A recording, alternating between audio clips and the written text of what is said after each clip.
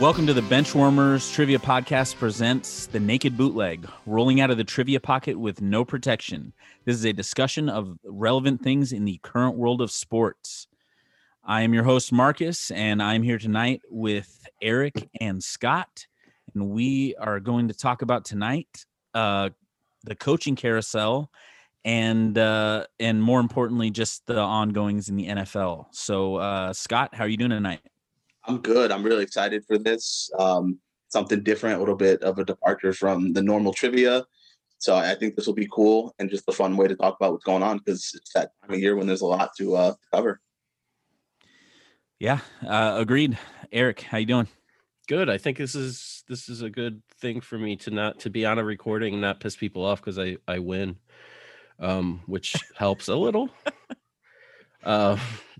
But yeah, no, we did something similar to this with our fantasy football things, and it seemed to get a good review. So, let's have at it. All right. A lot of Scott alluded to it. A lot of things to talk about right now. We're in the midst. We just got done with the if you guys saw, super wild card weekend, because of the new playoff format. But I think immediately we need to talk about what happened earlier today, and that's Doug Peterson. Doug Peterson being fired from his job as head coach of the Philadelphia Eagles. I guess Eric, we'll start with you.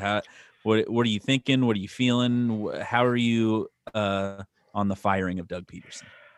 I never thought he was a good coach. I think he kind of maybe. I don't know how they won that Super Bowl. To this day, still don't understand how they won that Super Bowl. Really special, I think. Seriously, and that's he got no credit for it, but yet kept his job. But Carson Wentz was just. There's got to be a reason for why he went from being the next coming to nothing, and just I don't know. As a Cowboys fan, I'm glad, but then not at the same time because maybe they get better. Scott. What are your initial feelings on Doug Peterson being dismissed? I'm not surprised, especially after everything that went down week 17 with the benching, and he's lost the trust and the confidence of the locker room and things like that. Those are usually telltale signs that a coach is on the way out. But at the same time, it's not that often you see a coach this closely removed from a Super Bowl that just gets canned after a mediocre season. And I kind of feel bad because I feel like there are certainly a lot of things that aren't on him. Like, the injuries, you can't control that. The front office's lack of building a secondary and things like that obviously he didn't have control over. But when you're an NFL coach, you bear the brunt of that. And you have to just, you have to take it on the chin when the entire front office and the organization drops an L. And I feel like that's what happened. Yeah. I mean, I will say this, for me, there has to be somebody that falls on the sword, and I think that's what Doug Peterson's doing. I think it starts with the front office. I mean, to go even deeper, I mean, this is a team that next year will be $74 million over the cap. Doug Peterson doesn't have anything to do with that. Doug Peterson has nothing to do with roster construction. This goes up. So to me, if you're going to fire Doug Peterson, why not fire Howie Roseman too? Clean it all out. I mean, this Eagles organization is going to struggle from now until whenever they pull themselves out of this hole. And I think maybe this might even be a smart move by Doug Peterson of just saying, hey, get me out of here because this roster's not in a good spot. The owner's clearly got his hands in everything, which to me does not equal is not a good look for a franchise. It's not a game plan for a successful franchise. So I don't know. I think Doug Peterson is a scapegoat here. I think he's a solid coach. I wouldn't say he's a great coach. I think he's solid, and I think he kind of did himself a favor by getting ousted. Well, I mean, you look at their draft picks. I was literally just about to say, Roseman's got to go. They've missed so much in the draft. How many wide receivers can you take without Jalen Reagor over in the first? Are you kidding me? Sidney Jones a few years ago. I'm wearing a TCU Horned Frogs sweatshirt right now, and I know they shouldn't have taken Jalen Reagor in the first round. Well, how do you take Jalen Hurts in the second round when Carson Wentz is your guy? It makes no sense. And now with, you alluded to it, Scott. So let's talk about it. The benching of Jalen Hurts in the last quarter of a game that mattered because it helped, settle the division. That is just one of the most baffling decisions. And from what I can tell from Doug Peterson, it kind of sounds like that wasn't his call. And that's left up to discussion. I guess we can discuss it right now. This is what we're doing. But what the hell was going on with the benching of Jalen Hurts? It can't be Doug Peterson. That couldn't have been his call. No, the reason it wasn't his call, because after he was like, yeah, we wanted to get a look at Sudfeld. No, you didn't. He's been looked at enough. Yeah. He's been looked at enough. Yeah. How many looks do you need at a guy who's been on the team for how many years? 3 or 4? Yeah. You don't need that look. And that to me is again, Doug Peterson fell on the sword for them, and it's a gross feeling because, first of all, Giants fans, you're not allowed to be mad. You won 6 games. Get over it. Okay? Exactly. That's not that to me, that part of it's irrelevant. Like, go win more games, talk to us. I mean, you beat the freaking Seahawks with Colt McCoy playing quarterback. To bench a guy who you drafted in the second round, because now you look at that, what are they, 6 in the draft?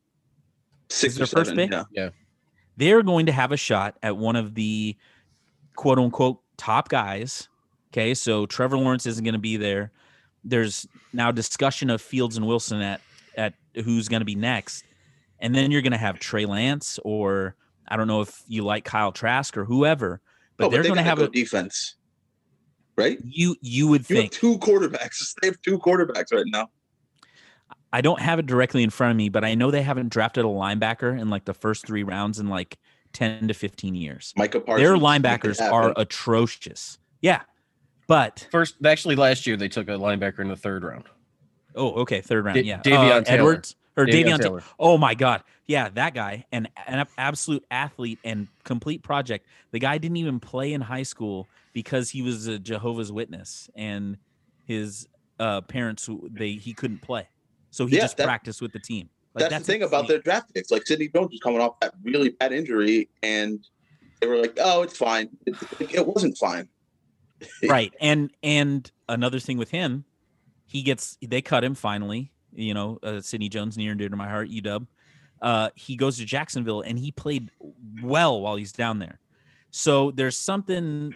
Maybe it's the whole coaching staff needs to go. I mean, Jim Schwartz. I've never liked him. Not as a head coach or a D coordinator. So I think that this just needs to be a complete wipe and a rebuild, in my opinion.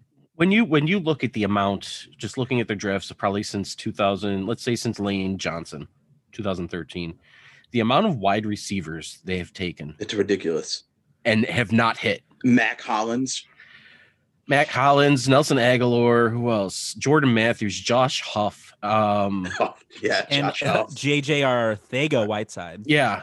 Then last year you got Kez Watkins, John Hightower. I mean, Rager. It's just not. It's somebody who doesn't seem to. They're just throwing darts and hoping. And right. And you look at Carson Wentz and you say, yes, that guy has regressed, but look what's around him. He has nothing. And even when he starts to get rapport with a guy, they get hurt anyway. Like Travis Fulgham this year, like they started to get a little bit of rapport for a couple weeks, and then like the conditioning, it's the whole staff. Like their training and conditioning must be awful as well, because Eagles players, their ability is like bottom 5 in the league. Now let's look at Doug Peterson's prospects. Do you see him as a guy who is going to possibly just transition into one of these open jobs? Because again, we talked about it. This guy's only 3 years removed from a Super Bowl title. Or do you think he goes somewhere as a coordinator? I see him going to the Jets. Honestly, his head coach of the Jets, I think, is going to be his landing spot. I think so too. And shout out Mike Schneider who brought this up on the bench when we asked for some topics and wanted us to cover Doug Peterson potentially going to the Jets. And all the reports say that there's a relationship there with Joe Douglas. They're a team. They've missed and head coaching candidates, obviously, but they had a couple years ago. They had a chance to get Matt Campbell. They brought him in for an interview. They've had a chance to get a couple other guys. Matt Rule last year. Matt Rule last year was I can't believe that was a slam dunk. It was like it was like put on a platter, and they make these ridiculous hires. I think this is a chance for them to say, like, now we've got a guy in here with a winning pedigree. They got to show that fan base, like, we are trying to win. So you bring in a coach that has wins, has a Super Bowl on his resume. But if you're more so than bringing in someone unknown, you don't want another Adam Gase situation if you're the Jets front office. But do they want to, like, does a coach want to go there? Like, they're the most impatient team, and that, like, give somebody more than a minute. So, so all of the reports, and again, these are reports, are saying that Woody Johnson is not going to be involved with this coach search. It's going to be Joe Douglas. He's going to let him do it. So, I mean, I guess that's hope. You hope they do. And then comes the question. So let's say you hire somebody like Doug Peterson. Does Doug Peterson try to salvage Sam Darnold? Or do you think, without a doubt, the Jets are taking a quarterback at 2? The Jets have to. Darnold is not bad. He's not bad. I don't know why he's not. He's had flashes, and he's had Adam Gase, and then who before that? Like, there's no reason to give up on him yet. You spent the third pick? Yeah, third pick. Give him a minute. Like, come on. He's not bad. I'll say this, and it goes. There's a lot of examples when, you know, teams have a guy that's young and doesn't. It's not like he's gone out there, like Eric said, and crap the bed. But if they feel like one of these guys that does have more upside, because I don't know how far Sam Darnold's upside is. I don't know that his upside is, you know, Joe Montana, right? So if they feel like one of these guys has, you know, a higher upside, and it's a new regime coming in, like, whatever, do it and commit to it. So who drafted him? It wasn't Douglas. Douglas Exactly. came in after. Okay, yeah. So what I'm saying is, Darnold was drafted, and if you're saying his upside, McCagnon, I think maybe, yeah, McCagnon. Yeah, you're right, McCagnon. His upside's not as high as Fields or whomever. But then again, that's their decision. Like, yes, we don't know. We're not their scouts. But at the same time, his upside was deemed to be higher than Josh Allen, than Lamar Jackson, then Baker Mayfield. Yeah, no. Well, Mayfield went first, so I'm just saying. First, yeah, but I mean, pretty much everyone besides the Browns thought that Darnold's upside was higher. So I mean, that didn't just disappear, did it? No, and again, it's a similar situation to the Eagles. Like, they haven't had receivers there since Braylon Edwards left. You know what I mean? Like, it's not like they don't have a clear number one guy. Jameson Crowder's a slot receiver who gets 90 catches because there's no one else. Darnold he has no time at all. They finally put somebody in front of him, drafted a couple linemen, and then expected everything to be okay with Adam Gase. So I think the bigger question, again, Joe Douglas has no loyalty to Sam Darnold. Sam Darnold was like one of the youngest players to get drafted that year. He's still only like 23 years old. But the other thing is, this team still has a bunch of holes. To me, if you think that you can salvage Sam Darnold, why not trade down and accumulate even more picks? I mean, they have the Seahawks next 2 firsts for the Jamal Adams trade, and they got a second from them, or a third, excuse me. So I don't know. It's a very interesting situation that they're in, because they have a lot of holes. But if you're not sold on Darnold, you have to take a quarterback. If you're not sold, if you think for a second that he's not good, you have to take a quarterback. The only way I say that you ditch Darnold is if you're absolutely 1,000. You have to be 1,000% positive on Fields or whomever. Well, I think it's that, and another team is going to offer you like a second rounder at minimum for Darnold. Yeah. Like, you don't look at it if you're getting like a 4th. Daniel Jones has a job. No one's like, oh, Daniel Jones has got to go. We went from one crazy situation with the Eagles and transitioned it into Doug Peterson to the Jets. Let's talk about the other insane story that's happened, that's been unfolding for the past week and a half. Deshawn Watson is very, very unhappy with Houston. As he should be. So Watson is upset. It started when they traded DeAndre Hopkins. He didn't get any notification, nothing, which, again, he's a player, and it's not the management's obligation to let him know about things, but he was mad about that. And now, as the franchise quarterback who signed a $156 million contract this September, and he gives you recommendations on a coach and a GM, and they ignore him, and they hire a guy that he didn't necessarily want, and then didn't even interview Eric Bieniemy, who he suggested that they should at least take a look at. So how do you guys feel about, I guess, the power structure of Houston, and should Deshaun Watson have a say in what's going on in their front office and in the head coach? So search. I can keep this extremely short. Who you said Darnold hasn't had weapons, Wentz hasn't had weapons. Who other than DeAndre Hopkins has Watson had? No, nobody is. They have not had a correct run answer. game since he's been there. Kiki Kuti or whatever the hell. Honestly, they had Will Fuller who can't stay on the field for a second. 7 games a year of Will Fuller is what you get. Not anymore now that he's PED'd up. But yeah, give him somebody. You traded one of the best wide receivers in probably the last 15 years to play the game for a running back who's coming off 2 injuries. And then again, injury played all year this year, and even when he was on the field was worth And a second round pick and a second. And then that's all. They needed Laramie Tunsil for a first. Right. To answer your question, Marcus, yes, he should absolutely be involved with the front office. As far as I'm concerned, he should be the front office because he seems to be smarter and more astute than anyone that runs that franchise. Like, this is the same team that had Bill O'Brien continuously run them into the ground for so long. And it just seems like they don't know what they're doing. It's the J.J. Watt effect all over again, right? Like, way to just waste one of the better players in the league at their position because you just refuse to build anything else. They're like, oh, we got a defensive end. We don't need to build the rest of this defense. Like, that's not how it works. And then now it's happened on offense. But we have an elite QB. We don't need a running game. We don't need receivers. Like, it doesn't work that way. And he hasn't formally asked for a trade or anything. He's upset as well that the Texans have seemed to not really embrace a lot of the Black Lives Matter movements and a lot of the other things that most of the other teams have done, and that seems to rub him the wrong way. He's done a lot for that community there in Houston, and he just feels like the team should, match him essentially in that. And yeah, he should ask for a trade. He should leave, and I don't know how you want to transition this, but I definitely know where he should go. Any decision the Texans make, you should have a meeting with J.J. Watt and Deshaun Watson. That should be it. Yep. Run everything by them, the both of them.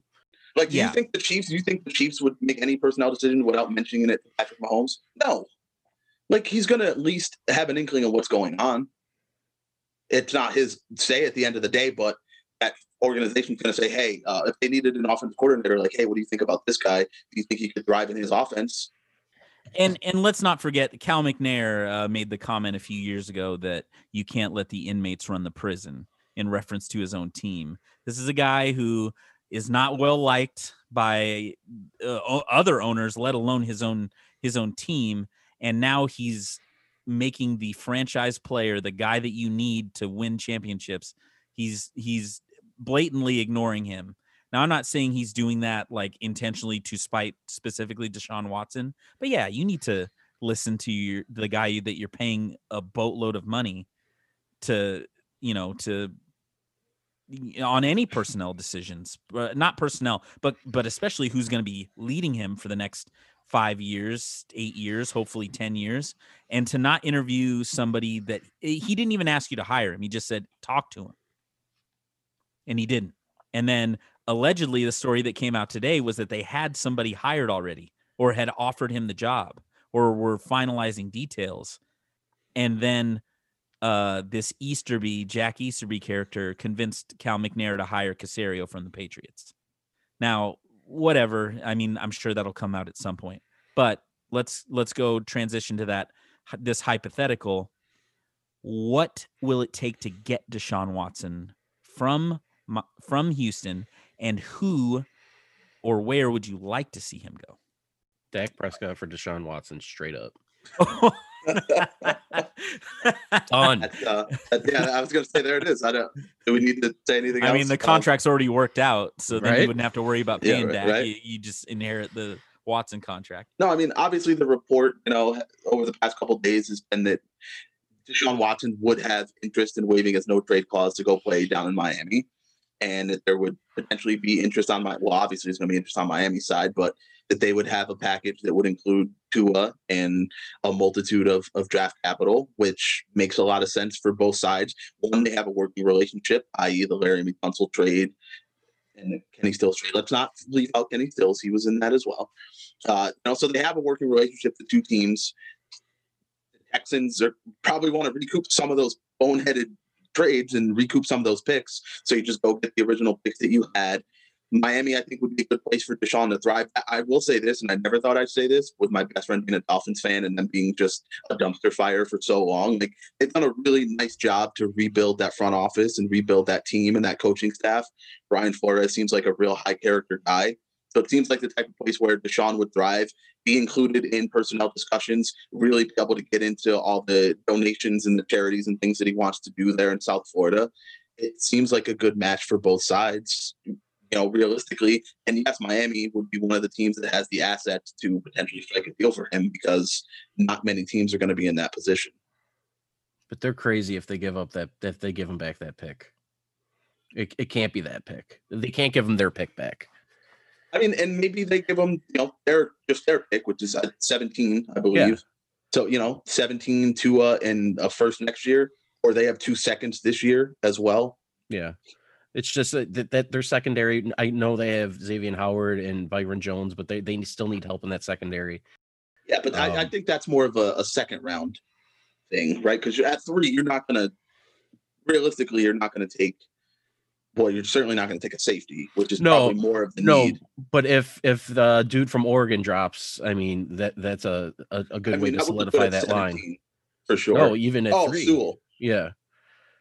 I mean, that their line needs help. They have a lot of holes. They got a lot of holes still. So to give up that pick just at 3 just doesn't make sense to me, even for Watson, when you just spend a 5 on Tua.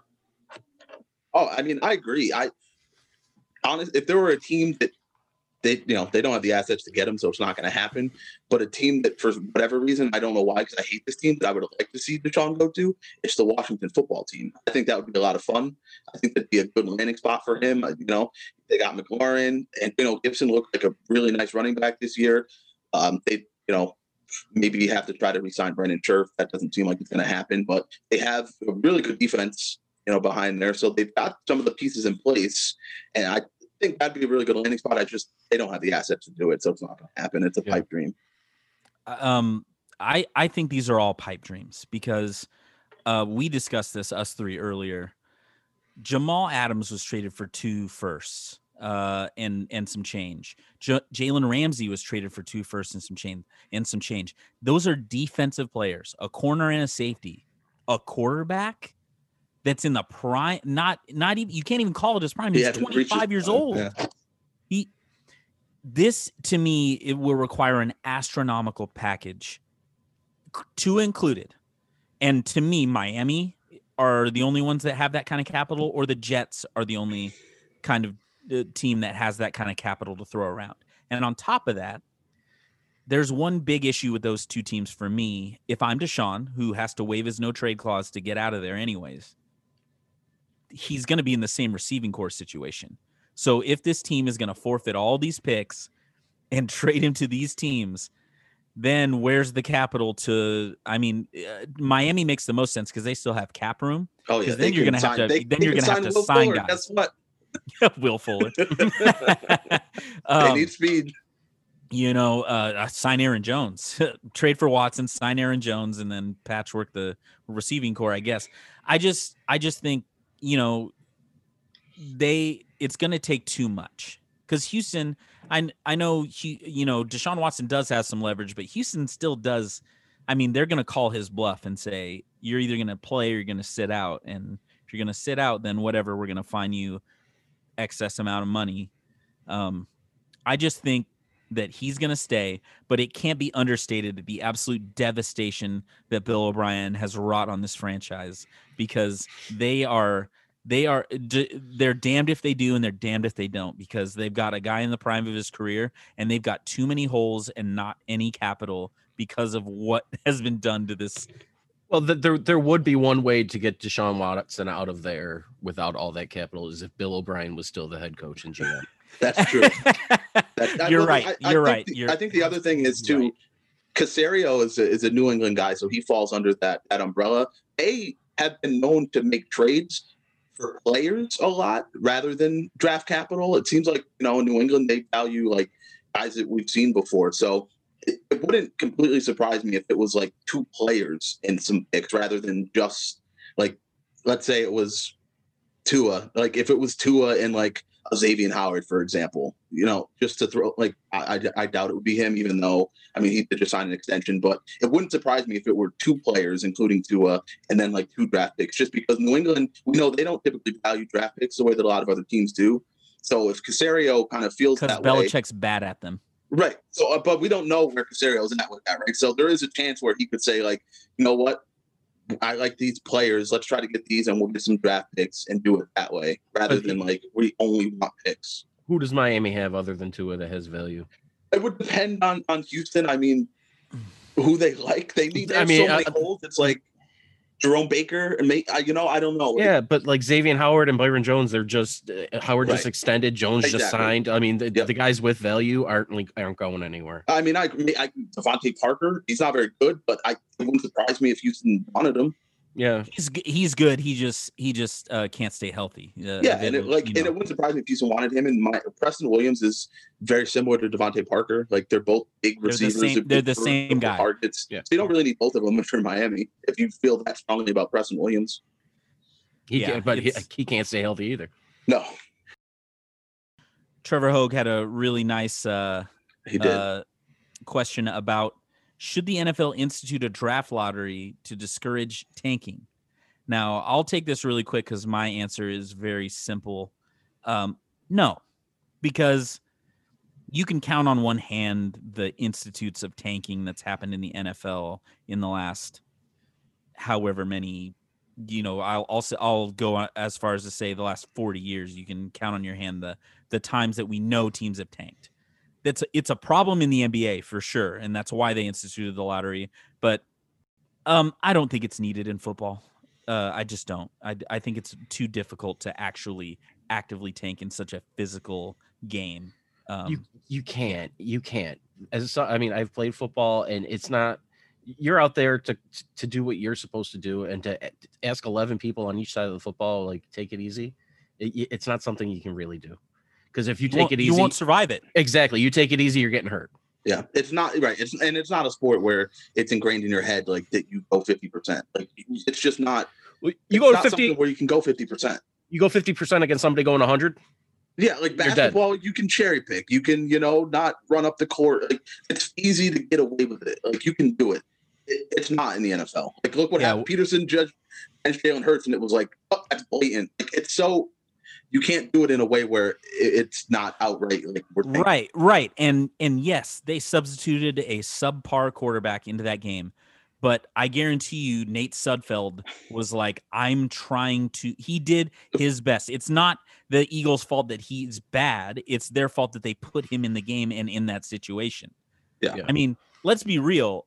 A lot of quarterbacks in that league, regardless of who it is, would have struggled to come in cold in the fourth quarter of a 1-score game and go win the game. Yeah. That's tough. So it's a nice thought, but I don't think it's just practical or needed to institute a lottery in the end. No, I don't either. I'm not a huge fan of the NBA draft lottery because how often does the worst team end up with the number 1 pick? Almost never. When you look at it, like it almost never happens, and it's like that's not fair. Like just do it by record, like the NFL has done it. Like the worst team gets the best prospect. It's just logistically it makes sense. All right.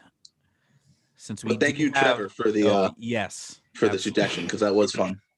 Yes. Let's go to another question, and since we have a Cowboys fan, I feel this is something we have to discuss. Eric Walling asks, who should be the next Cowboys D coordinator? And why is the wrong answer Dan Quinn? Well, let's amend this. Dan Quinn is the new defensive coordinator for the Dallas Cowboys. I'm going to start with Scott. I'll let Eric stew on his thoughts a little bit longer. Scott, is Dan Quinn a good fit in Dallas? I don't see why not. I don't know that it could get much worse than it's been. And he is a guy that has a proven track record as a strictly defensive coordinator. It's like I've said before, like I said this about Anthony Lynn when he got fired. There are guys that are just cut out to be coordinators, and they're not cut out to be head coaches. There's just too much involved in being a head coach. Maybe they're not the best when it comes to motivating guys. Maybe they're not the best when it comes to game prep, whatever the case may be. Coordinator, you just go out there, you do what you know. You coach what you know, and you do your thing. Dan Quinn was a very good defensive coordinator. I think he will once again be a good defensive coordinator. However, you can have the greatest defensive coordinator of all time, but if you don't have the pieces necessary to run that type of defense, it's all moot anyway. So I don't mind the hiring. I think it's fine, but the Cowboys obviously have some work to do on that defense. I'll jump in because I have experienced Dan Quinn as a defensive coordinator. In I love the hire. I really do, because I think Dan Quinn has proven he's not a good head coach. Correct. He's not. But he's a good motivator of men, and he can get guys in spots and put them in spots to be successful. The hard part for me is is personnel, and just for asking what he wants to do. Mike Nolan was a 3-4 guy, and just asking guys to switch, and because he's going to be a 4-3 guy, they're going to play a ton of man and they're going to play a ton of cover 3, and the Cowboys secondary is bad. So to me, this is how much of a leash are you going to give him, because it's going to take time. Now, is it going to be better than Mike Nolan? Hell yeah, because that defense was about as bad as it gets, other than Seattle for the first 8 weeks. They were about as bad as you can get. So I like the hire. I think Dan Quinn is a smart guy. I just hope they give him enough time to implement what he wants to implement. All right, Eric, how are you feeling about Dan Quinn? They could hire Wade Phillips. They could hire, Mike Martz of defense. Hire anybody you want. I don't care who you hire. You can bring Vince Lombardi back from the dead and make him the head coach. You can do whatever until Jerry Jones is gone and done making personnel decisions. There's nothing you can do with that defense. His entire season last year was bringing guys that used to be good. Dontari Poe. Oh, how'd that work out? No. Gerald McCoy. Oh, he blew out his pec or whatever 2 seconds in. So that didn't work out. Sean Lee's injured. I love Sean Lee. He went to Penn State. So it was like both of my teams, and it was awesome, but not on the field. Leighton Vander Esch looked like a beast his rookie year. Can't stay on the field. Jalen Smith, they paid him a boatload of money for what?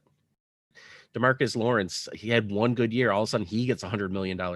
Jerry Jones is just paying these guys money and not paying attention to his second year. Let's Byron Jones go, the best secondary guy they had, and they just let him go.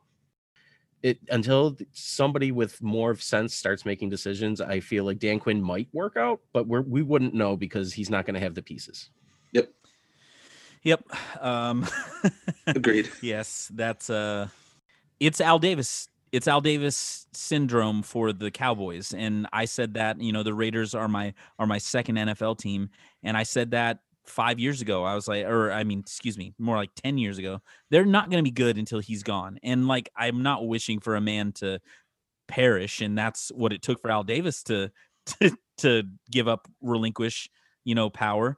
And unfortunately, with his personality, we all know that that's what's going to happen for Jerry Jones. He's too arrogant to give the power to anybody else. Let's look at another question from John Southern. Thank you. He asked a question that I won't even repeat because gross. But right. I'll ask the other one. Will we see Big Ben and Phillip Rivers return as the starting QBs for their current teams? And should they even return? Eric, we just finished with you. Let's start with you. Yes. For both. What options do they have? I mean, they're both not going to be picking anywhere near the top of the draft. Mason Rudolph's not anybody. Who does Indianapolis have? He can't even keep his helmet on his own head. Exactly. Jacoby Brissett's going to come in for Phillip Rivers and do what? Unless they make some type of trade, or maybe I don't know who's going to be available. Jameis Winston maybe goes to Indianapolis. I don't know. But I mean, unless somebody's there to take their job, I don't think they should come back, at least Rivers. But I think they'll both be back. Scott. I don't think either one of them should be back. I feel very confident that Big Ben will be back because he's going to Brett Favre this thing like he's been doing the last 4 or 5 off seasons, where he will send out some sort of tweet indicating that he might be hanging it up, and then he'll come back. And it's an abusive relationship, really, between Big Ben and the Steelers, because he does this to them all the time, and it has forced them to neglect it's like what Phil Rivers was doing with the Chargers. Like they're neglecting looking into the future because they don't want to hurt Big Ben's feelings and think that they want to replace him. I think Big Ben will be back. Philip Rivers, I feel less confident about. He did not look happy at the end of that game there. Everyone else sort of, was shaking hands and embracing and stuff, and he just kind of huffed out of there. I feel like he might understand it's time to go. But it all comes down to what the Colts could do. Is Sam Darnold available? Can they make a trade for him? Does Carson Wentz still become available? Can they make a trade for him? If Carson Wentz stays, do they think Jalen Hurts, and what they saw in the small sample size, is a guy that could lead the franchise? So it really depends on what the options would be for the Colts. But I could see them striking and making a move. They do have a general manager that will make moves. They traded their first round pick for DeForest Buckner last year. So like if they see a need, they have a history of going out and getting guys. It's just a matter of what the market's going to look like, I think, for them. That's fair. It's fair. And Scott and I have the polar opposite views. I saw a broken Ben Roethlisberger at the end of that game. The body language. I saw somebody who knew that he can't hack it. He just can't. I mean, he was throwing the ball right at guys. I mean, Big Ben, the Ben we remember in his prime, the one that was shrugging off 300-pound linemen and chucking the ball 60 yards down the field, that guy's dead. Yeah, he's been gone for a while. He's got a noodle for an arm now. And I think I saw somebody who is defeated. I think he's done. I truly believe he's done. And vice versa, what you said about Rivers, yeah, huffing and angry, and he looked like Philip Rivers of 10 years ago. I see him coming back. I think it's more likely that Rivers comes back and thinks, I mean, and because he had a productive year, but again, he just has limitations. It's the same limitation he's had his whole career. With that gross throwing motion, he can't push the ball down the field, and it's even worse now because he's old. But I think he's too stubborn. I mean, the guy can't pull out. You think he's going to give up after throwing for 4,000 yards? No, he's going to have 2 more kids, and he's going to try and run it back for another year. In my opinion, I think Philip Rivers is coming back, and I think Big Ben's hanging him up. Rivers, if he comes back, they got to get him help. Agreed. Yeah, I think it was. Yeah, Michael Pittman looked good. They seem to develop a rapport. He can be a one, but they got to get another young. Zach Pascal's not doing it for me. Paris Campbell is a bust. That guy. Did he even see the field this year? Exactly. He didn't look terrible when he was on the field for the 4.5 minutes he was there. Yeah, ran down the field a couple times, and it was But that's the thing. In 2 years, he's played like 8.5 minutes total. And Rivers, his entire career, has always had that he does not have in Indianapolis: a dominant tight end. Exactly. Yeah. Exactly. All right. Let me ask you guys this then to pivot off that.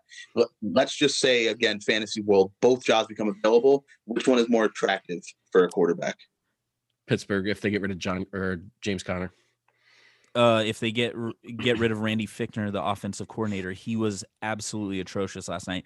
The more attractive spot to me, they both have had really good defenses this year, so.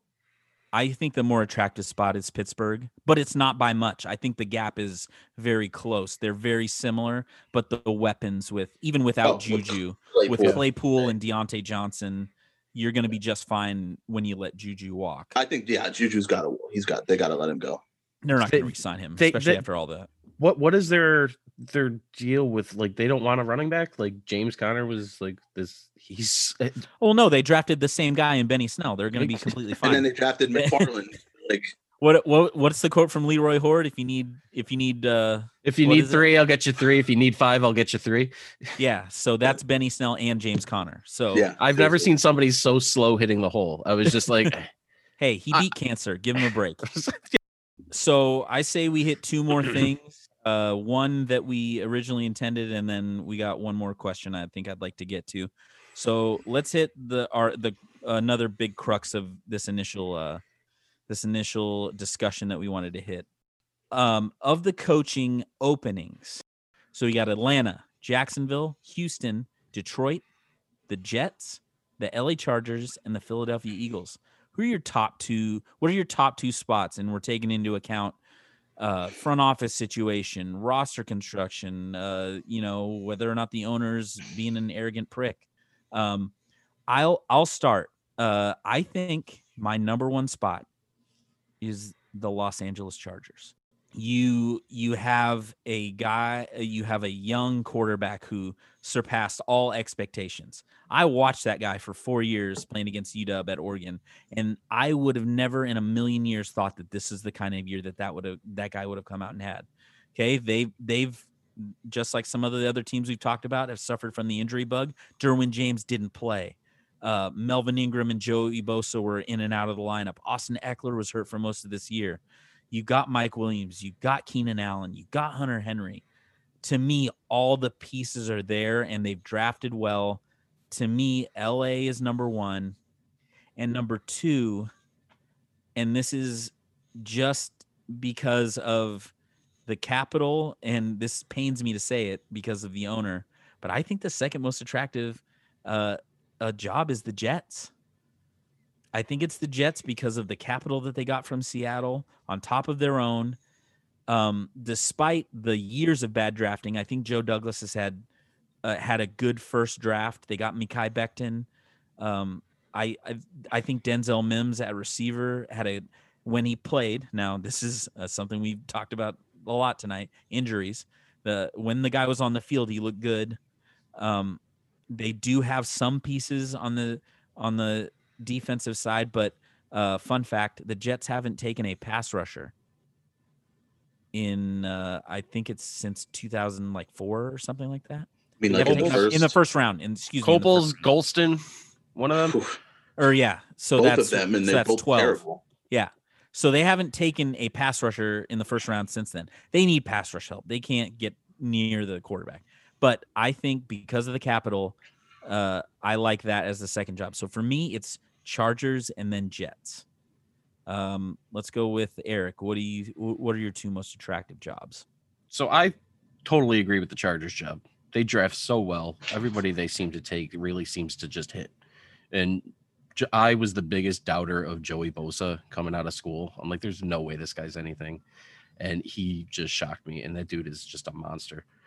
But with that said, my next, it might even sound shocking, is going to be the Jags. They got the first overall pick, assuming Trevor Lawrence is something, and they give him a minute to try. They got Josh Allen, not the one I don't like, but the other one. They get that running back Robinson that they just came out of nowhere. He looked good. DJ Chark looks good. CJ Henderson looked really good this year. Yeah, was it what's the other guy? Laviska Shenault Jr. looks good. I mean, I think they've missed on their O-line picks. Cam Robinson hasn't been great. Jawan James. Was it Jawan? It was Jawan Taylor. Yeah, drafted. From Florida. Yeah, Florida. Yeah, you're right. Yeah, I think they've missed on their O-line. But was a guy they got early a couple years ago. Yeah, but I agree. They do have a lot of young, sexy pieces in place. Miles Jack, if his knee, I love Miles Jack. But he's on borrowed time, so who knows how long he'll be. But I would definitely think the Jags would be, I would say a close third, honestly, might be Atlanta, because you got Matt Ryan, you got Julio Jones, you got Calvin Ridley. There's a lot of pieces in place there too, if they can get the right guy. Scott, what do you got for your top two desirable positions? Yeah, so I'll tell you right off the bat, it's not the Eagles. For obvious reasons that we've They're stated. last, and it's with not a the bullet. Texans for obvious reasons that we've stated, and Second it's to not the last. Detroit Lions because they don't have any pieces. If you think about it, so but at the same time, let me stop you for a second. Is if the Lions could be attractive, because if you went in there, you have a clean slate. You have nothing. True. And you can put your stamp on that team. Type of coach, and okay. From that perspective, yes. So I mean, I have to agree with you guys. One, it's a toss-up between Jacksonville and the Chargers. I take the Chargers just because they already had the QB in place, and I was very impressed by Justin Herbert this year. I was not very high on him coming out, and he made not just incredible throws, but incredible plays, just getting out of the pocket and elusiveness, and just things that you would get really excited about. Do I think they need to get one more receiving weapon that can stay on the field, of course, because between Mike Williams, Keenan Allen, and Hunter Henry, there's always injuries every year for all three of them. And there's, again, their defense, the Bosa. I love the pick of Kenneth Murray. I was big on Kenneth Murray coming out last year, and he had a crazy good season. I mean, his sideline to sideline speed as a middle linebacker is incredible. There's some work to be done in the secondary. I didn't understand why they got rid of Desmond King. There's some work to be done there, but I like Nasir Adderley and some of the other pieces they have back there. So they're definitely one for me. I would also agree with Eric that Jacksonville would be number 2. And Atlanta would be an attractive spot for me if it was a situation where, again, if you can come in and have a little bit of control. With Ridley in there, I think Julio's got to go, and I would try to move him if I could, if I were in control of that team, to see what I could get, because Ridley looked good. Gage looked like he was he could step in and be a fine number 2. Brandon Powell played fine as a receiver for them, and they need a lot of help on the O-line. They need a lot of help in the secondary besides Keanu Neal. I mean, A.J. Terrell was not a good pick when they grabbed him in the first round last year. That was a reach just based on need.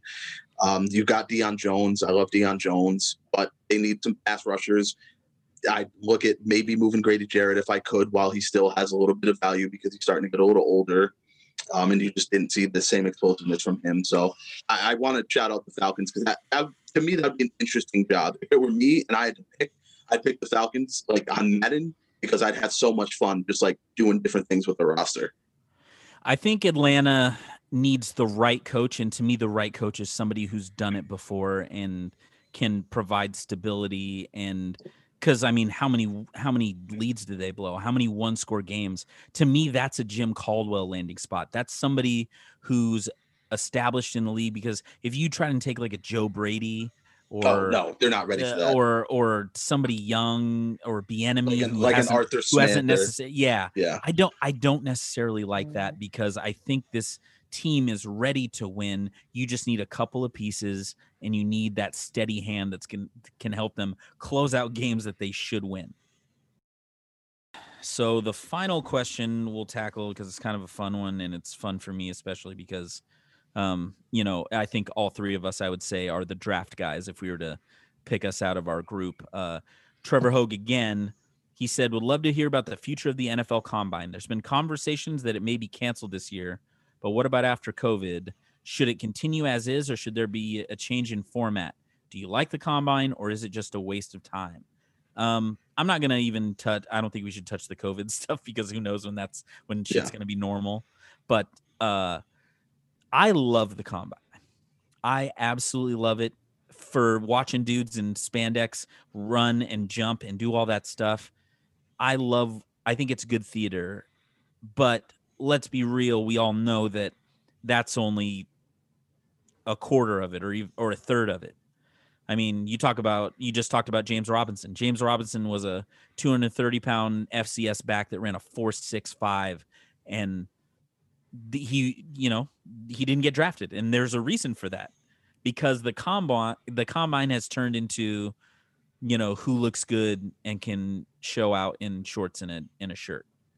But I love it. I guess the only thing that I would change about it is it's nothing tangible. It's that these decision makers take less stock into a 40 time. But you can't, that's not something physical you can change. I think you should leave it. But I think that maybe they should make it, somehow make it so guys can't skip it. I want to see the top quarterbacks throw. I don't like, there's an obsession with them being perfect, and, they haven't thrown to all these guys, so we're not going to throw at the combine. So what? It's guys running routes. They say, hey, this guy's running a go. This guy's running a 15-yard in. Who cares? Get there and throw the ball. I would like to see more of an incentive for the top players to actually stay there and compete and not just do interviews. And I would like for decision makers to not freaking put so much stock into the Vernon Golsons of the world and the workout warriors. The workout warriors, exactly. Well, so yeah, DJ Metcalf kind of. That's how he got really. You mean my son? Yes. Honestly, like if it wasn't for the combine, he would not probably. I mean, that's the thing. It works out for certain guys, and it doesn't. Chase Claypool doesn't go in the second round last year if it wasn't for the combine. These are just Denzel Mims. Like, so it's, it's pick and choose. For me, I also enjoy the combine. I like watching it, but I'm also a draft nerd, so I can see people that aren't. I can understand them not, but I love watching it because for me, it's like I know 6th and 7th round prospects that a lot of people don't. So I like watching those guys. Like I love watching these DTs out of nowhere, running the 40 and doing some of the drills. And what was it? I watched O-line 40-yard dash. My wife's like, "What are you watching?" I'm like, "This is like, key." Exactly. And then you watch, you watch Mekhi Becton at 360 run like a 4.8 or a 4.9 or whatever he ran, and it's like, my God, yeah, and it's ridiculous. Like otherworldly. I enjoy watching it. The only thing obviously that I don't like is when you see a guy get injured and it hurt his stock. But what are you gonna do? That's part of it. That's part of the game. You can't blame the combine on something like that. I love watching a guy just blaze the 40, and it's like this was a 6th round prospect, and then he gets taken in the 2nd round, and busts out. Who's that wide receiver from Arkansas? Matt Jones, right? The quarterback wide receiver. Yeah, goes in the 1st round because of his combine. Yeah, exactly. Like honestly, that's fun to me. It's like if that's what you want to base your draft decision on, like, hey, go for it. And Al Davis did it for 25 years. Oh my God, he drafted what was his name? Fabian Washington in the 1st round. Fabian Washington, Stanford route. Darius Hayward-Bay. Oh, ridiculous. They had an homage to him this year with Henry Ruggs. They're like, we got to do it. We got to do it. Yeah, no. So I wouldn't change the combine. I like it the way that it is. If anything, I'd want more of it. That's more. You want more people invited? Yeah, the more the merrier. Yeah, there should be fans. Can we all go? Let's go. Oh, I would love to go. Yeah. I let's agree. try let's if this is successful, this spinoff, let's get credentialed and let's go to the combine and have a good time. I'm in. It's just us 3 though. Nobody else cares. Yeah, right. All right, Eric. Is there anything you would change about the NFL combine? I think I just said it. I would love to go. Like I think they could easily pack that stadium, and I don't mean fill the entire stadium, fill the upper bowl so it doesn't interfere with the coaches or whatever. But people would go. People go to look how many people go to the draft. I agree. I agree with that. I listen to quite a few draft podcasts, and I think the reason they don't is because there's so many higher ups that are there and in the surrounding area, and I guess it's like guys go out to bars and stuff. Like we're talking like GMs are out at just like regular ass bars that they probably shut down for this event, and they don't want like us running up to. They don't want me running up to John Schneider and go, "Hey man, your 1st round picks are ass, but great job in the second half of the draft. Good job, buddy."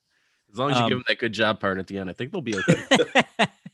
I think they should honestly keep it the way it is, I guess. But I like what you said. It just everyone should have to go instead of doing their pro days, throwing this. It's just we all know you're going to run a 4.38 when you're running on your home field with hand timers.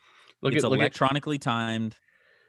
Johnny Manziel looked like Brett Favre, Joe Montana at his pro day.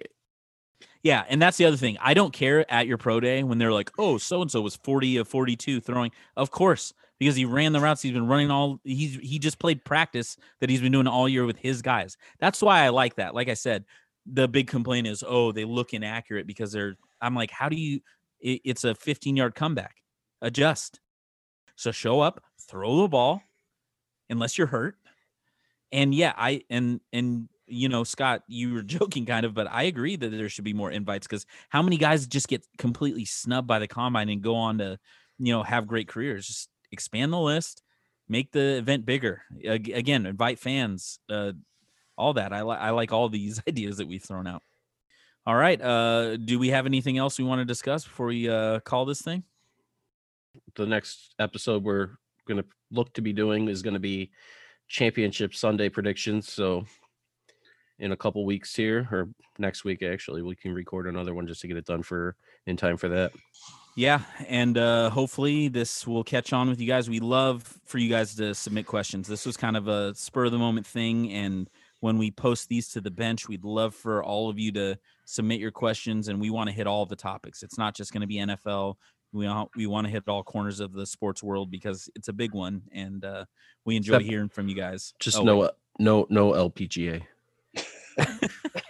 Yeah, and if like if it's soccer, then like it'll be someone else on here, not me. So if you're not a fan of me and you don't want me on here, just bring up a bunch of soccer questions and you'll get another bench warmer. So basically what we're saying is submit all questions, submit some topics that we can talk about, and then the correct bench warmers will be here to discuss said topic. You won't be getting us. You won't be getting this group talking about the LPGA Tour or NASCAR or Formula One. Eric, closing thoughts. I know we're normally answering questions and kind of being silly, I guess. Is that the word? Silly? I don't even know. Immature. Playful. Sure. Immature is a great word. Immature. Yeah. I mean, Nice. I'm telling people to do drugs on the other one. But no, this is give us a little bit more of a look into our personalities and our sports fandom instead of just answering questions all the time. So I hope everyone listening does enjoy it. Like Marcus said, Scott said, any questions, anything you want to hear, I mean, we're here to talk about it. Well, this has been the Benchwarmers Trivia Podcast presents the Naked Bootleg, rolling out of the trivia pocket with no protection. And until next time, we'll roll out with no protection. Hey, thanks for listening, everybody. You want me to do that again? I'm sorry. No, that's good. That's good. That's staying. Perfect the way it was.